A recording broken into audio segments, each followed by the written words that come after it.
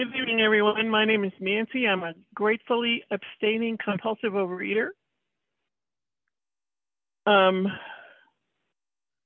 time I can remember eating compulsively, I was 4.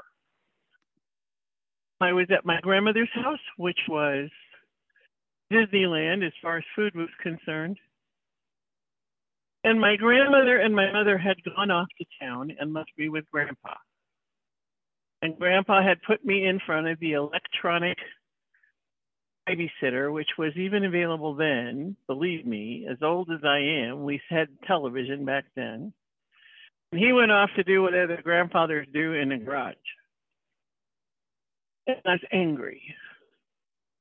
They had left me, and I was angry. And on the dining room table was 3 or 4 bunches of green bananas. And I got up there and started to eat those green bananas and ate so many that I was sick for 3 days. To this day, the look or smell of a banana will put me into nausea. And when my children needed to have them, I had my mother come and do it because I couldn't do it for them. And that is where I began. My mother told me that when I was 2, I ate a pound of butter and I ate 2 boxes of chocolate pudding because that's what I could get to. So compulsive overeating has been with me for a very long time. I grew up pretty much like everybody grew up in the 50s, and when you fell down and scraped your knee, they said, "Here, honey, have a cookie, it'll make you feel better." And if you were having a great time, there was always a cake, and food was the answer to everything, always. And then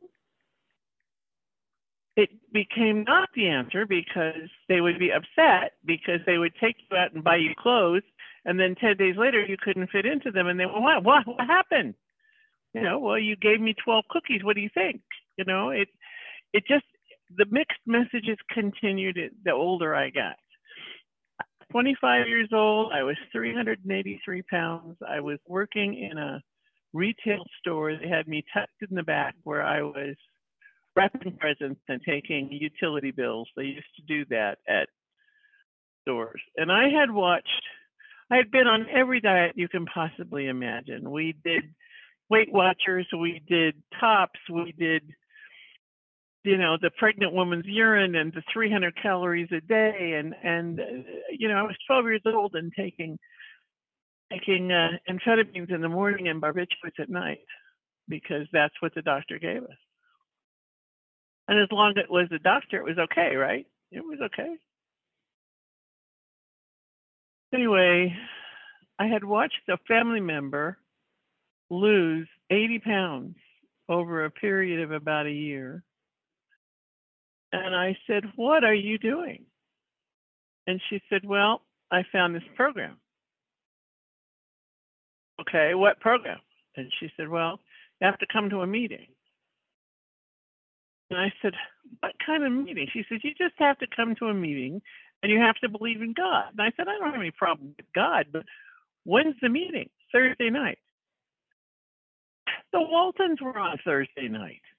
I didn't want to go to a meeting on Thursday night and miss the Waltons. Is that crazy? But she was pretty persistent. We went to the meeting and she took me half an hour early because there was a newcomers meeting first. And they handed me this food plan. They called it a food plan. It looked like a diet to me. It was on a gray sheet of paper, so they called it the gray sheet. Okay. And I listened to a woman speak who touched my heart so much that I realized I was finally home. She was pretty much the same way I was. She'd been raised in a pretty decent home and she'd had everything, but food was always the answer. And I believed her. And I knew that I was in a place where I needed to be. So the next day, I started my abstinence, and I was as crazy about that food plan as I had been about the way I ate. But I made impossible rules for myself. If I didn't eat by 6 o'clock, I didn't eat dinner. And I spent most of that first year on coffee and cigarettes because once I got into the food loss, once I started getting into the weight loss, that was as exciting as any food I had ever eaten. And in about 18 months, I lost 183 pounds. And I thought I was hip, slick, and cool. And they told us, I was told, stick with the winners, because that's where the program's going to be, is stick with the winners. And I didn't quite understand what that meant. There's a lot of things that went on in those first couple of years, but the main reason I had come to program was because I wanted to be attractive to someone, get married, and have children. That's what I wanted. One night I was standing outside the meeting, and this man walked across the grass towards the meeting, and in my heart of hearts, I looked at him and I said, "That's the man I'm going to marry." And 8 months later, we were married. And he said, "You don't have to go to those meetings anymore," so I didn't.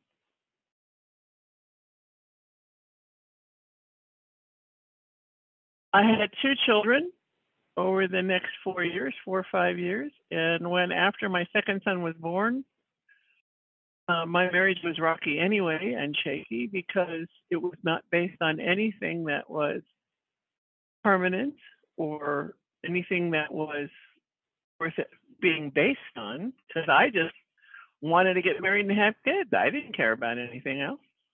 He had 3 grown children and he didn't really want to have kids, but because I did, he said, okay. So now I have 3 stepsons, the oldest of which just turned 60. We went along for a little while. I tried, Lord knows, I tried to be as good a wife as I knew how to be, but it just didn't work. We moved up to Morro Bay, which is a little tiny town on the coast of California, near San Luis Obispo, about halfway the distance to San Francisco. And I was trying to put some semblance of order back in my life.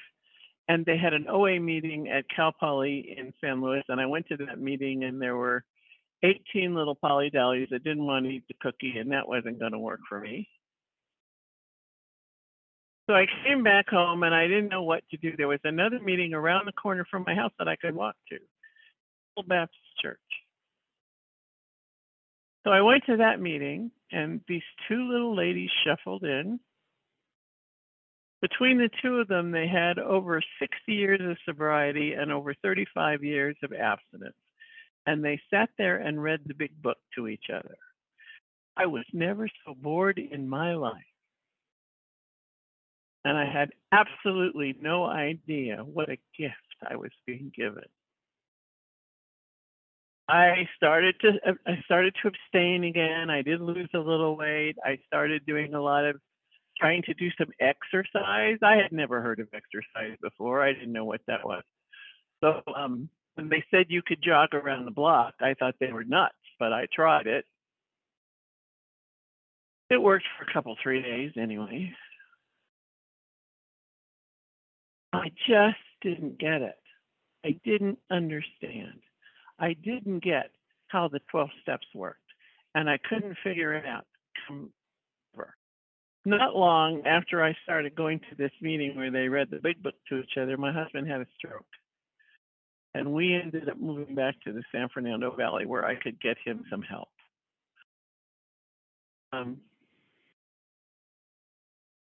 It didn't work, but another geographical didn't work. And eventually we ended our marriage, and my boys, who are now 6 and 7, and I moved a little distance away from him. And I was so miserable. I had to do something. So I went to Howe for a while. And I was very successful at Howe. I lost about 90 pounds, but they didn't I didn't get it yet. I didn't understand what they were talking about. What do you mean? That inventory? They finally gave me the inventory, and it was, you know, I don't know if ever you've been to How, but they gave you 30 questions to answer, one a day. I did that. And then they handed me this 175 questions of inventory. And I wrote the answers to those inventory questions, but that didn't do it for me. I didn't understand yet.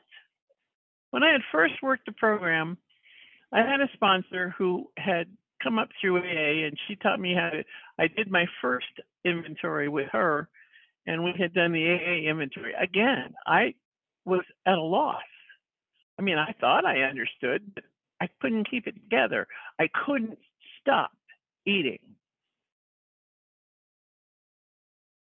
So I ended up leaving. I got this meeting at How, and I got it to where there would be 50 people that would come because I went all over Southern California and got speakers from everywhere. And I had people driving to our little town here in Newhall from Long Beach to speak at night. I mean, it was an amazing thing that I put together. And the meetings were amazing. And then my sponsor said, "You're too involved in this meeting. You have to give this up." So all that was keeping me abstinent was getting those speakers and being involved in that meeting. And when I had to give that up, my abstinence went away. I along a little bit. Then I finally came back to program for a while. I came back 10 years this time. I had 10 years of abstinence. I had a good solid weight loss. I got very much involved in the politics of Overeaters Anonymous. I became delegate, and I was also an and I became the intergroup chair, and I did all of those things. And then I had to face me. And I didn't know how to face me. I'd done everything else. My sponsor wanted me to write this inventory, and this time he wanted me to talk about me. I could tell you how much my father had made me crazy. I could tell you how much my mother had done to do things differently. I could tell you what my husband had done. I could tell you about my kids. But me? You want me to talk about me? I didn't have a clue about how to talk about me. Well, eventually I met another man, and he said he needed more help than I could give him. I thought anyway. I left, and he had a stroke, and we continued, and he was bedridden for a while, and he and I ate together. That's pretty much what we did. And I lost him in March of 2013, and 10 days before he died, my mother was diagnosed with a fatal illness, and I cared for her until she died in September. And before I could get her in the ground, I worked for Kaiser Permanente, and they told me my position had been eliminated. In the matter of just a few months, anything and everything that I had ever based my identity on was gone in one fell swoop. I sat in a dark room playing video games and eating ice cream for about 2.5 months. And then my best friend in the whole world said, "There's a friend of ours that's going to speak at this meeting, and I need you to come and take me." And I said, "You've got people that can get you this." "No, you have to come and take me to this meeting. It's Susan. You got to come and hear Susan speak."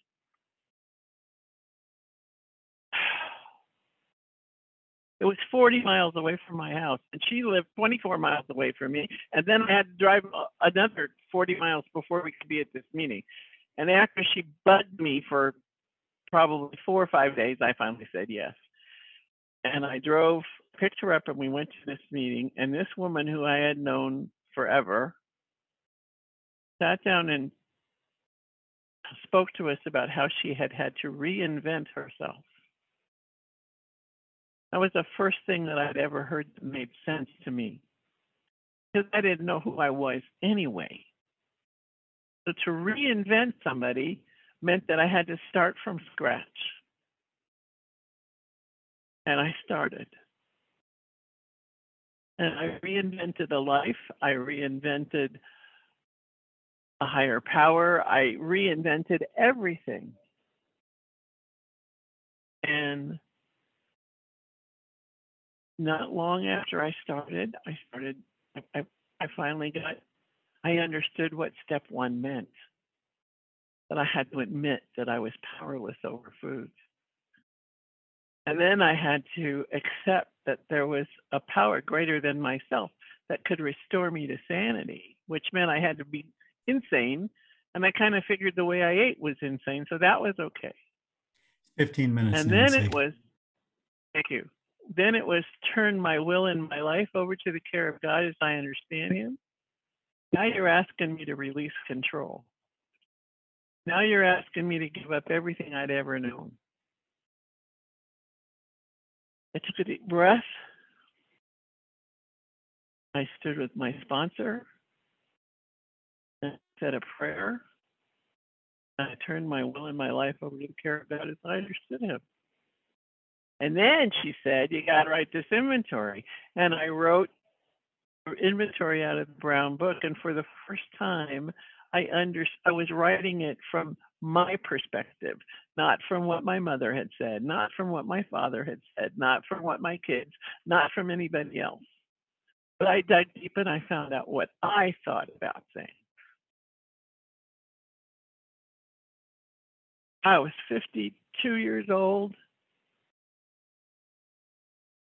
And I was older than that, but I had never in my life been comfortable with me ever. I couldn't be alone. I didn't want. Either the TV had to be on, or I had to have a book. Something. I never was comfortable with just sitting with me because I didn't know who me was.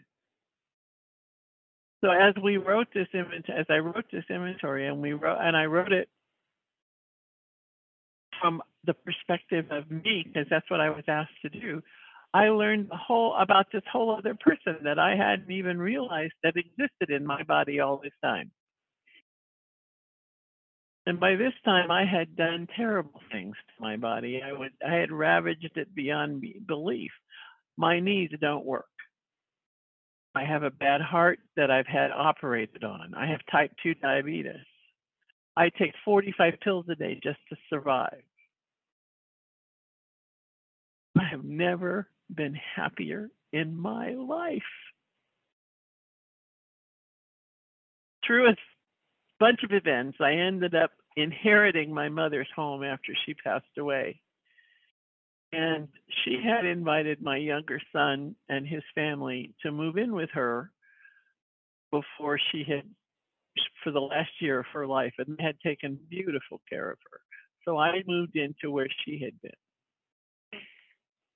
My mother-in-law did not take but 2 seconds to tell me, don't expect the same treatment she got.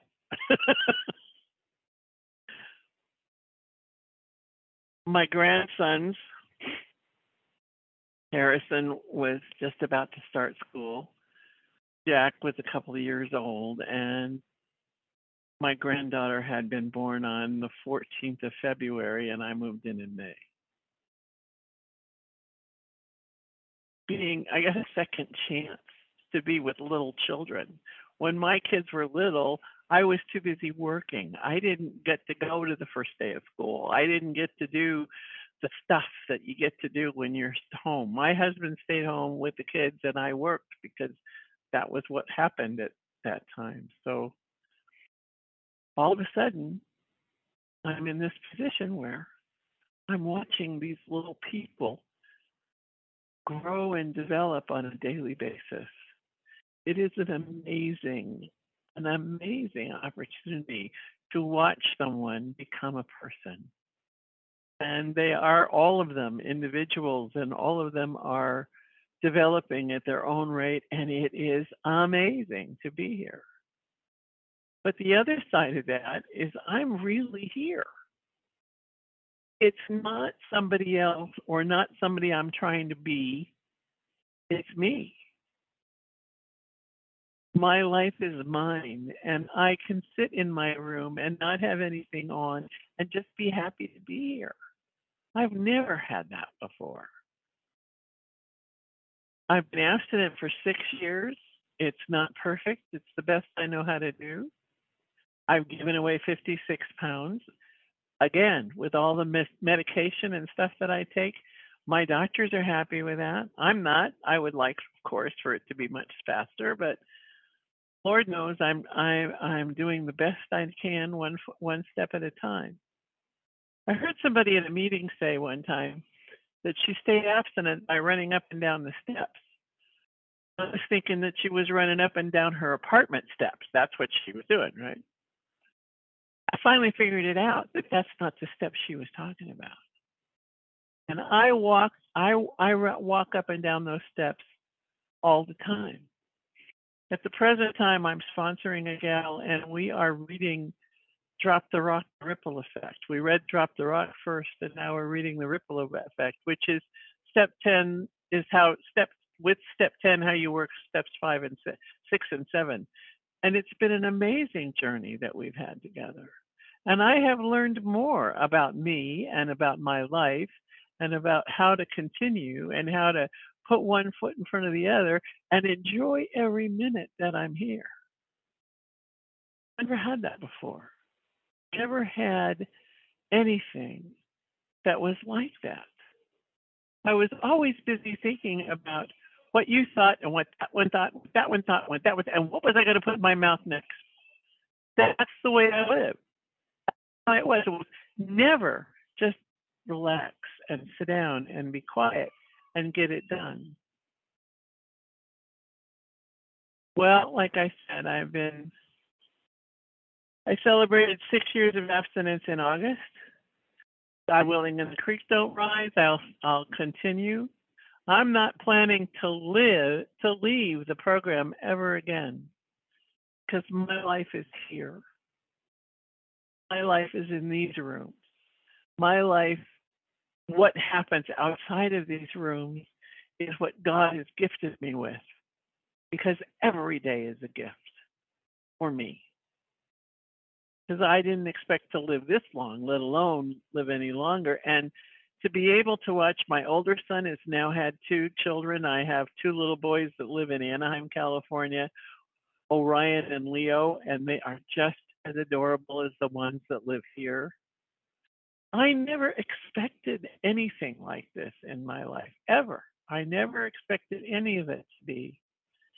And it has been such a joy to live one day at a time, knowing that I have the 12 steps, I have all of you, have my God, who has been beside me with that unconditional stuff the whole time. I didn't always believe he was there. Lots of times I was angry at him and was screaming at him. And my God understands when I scream. That's okay. But the one thing that I have learned, that one day at a time, I am given the gift of life, and it's up to me to do with it what I choose to do with it. If I choose to make it work, it will work. And I know that for me to make it work, I have to do my reading and writing every day. I have to consider the aspects of my life, and if I've messed up someplace, I have to say I'm sorry and get it over with. But mostly, when I abstain from compulsive eating and compulsive eating behaviors, my life opens in ways I never even dreamed of. Understand what Roseanne said when she talked about beyond her wildest dreams. Because today, my life is beyond my wildest dreams. Thank you for letting me share.